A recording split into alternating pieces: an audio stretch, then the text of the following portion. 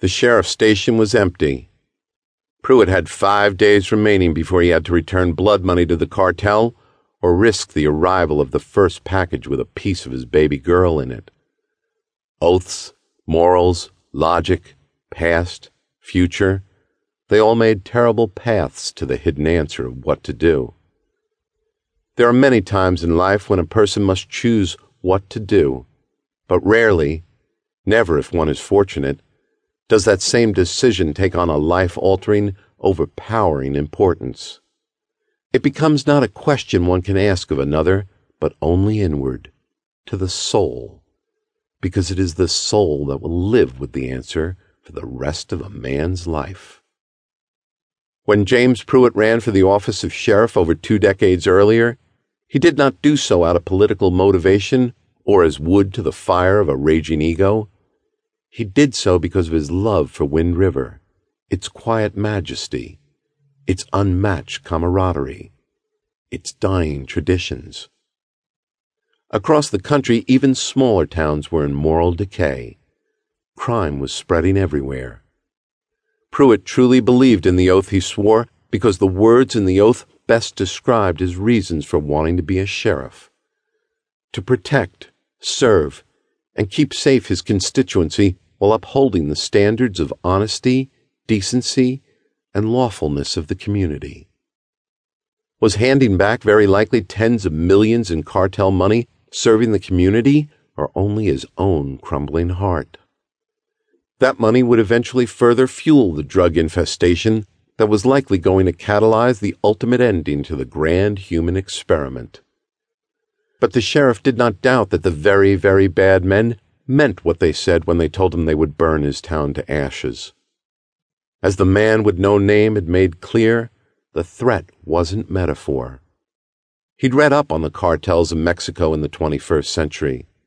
They ruled by overwhelming any resistance or perceived resistance. The tactic had always been a brilliant one: shock and awe. Leave your opponents so stunned, jaws agape, that never again would the possibility of betrayal ever enter their weakened mind again. Sustantivo, in particular, ruled their countryside through sheer terror. It was not eye for an eye with them, it was body for an eye, town for a body with them. And their view of what constituted their countryside seemed to grow daily.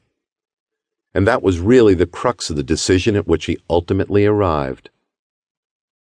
Wind River was not going to fall to the Sustantivo cartel, and just as the bad men had no intention of returning Wendy to him alive, Pruitt knew they intended to teach this small town in the middle of Wyoming, this tiny place thousands of miles from the eye of their evil storm, a lesson, one they would expect to resonate with other small, remote, and seemingly unrelated, untouchable places in the world. We can come for you, too. And so Sheriff James Pruitt had made the terribly troubling decision to fight the cartel on their terms. In Vietnam, the U.S. won very few ground battles using strictly U.S. techniques, modes, and training. The engagements that they won, significant victories against the enemy, were those in which their own platoons were willing to resort to the tactics and methodology of the jungle enemy. Play them on their field. It was the only chance Pruitt figured they had. He only hoped his sacrifice could be chosen, that he could die instead of any around him who followed him into the nightmare of his plans. Wendy. If he could save his town and her, then to hell with the rest. Morality and other people's wishes and problems and opinions would have to take the back seat. Sheriff Pruitt's job was to soldier for his own town and people.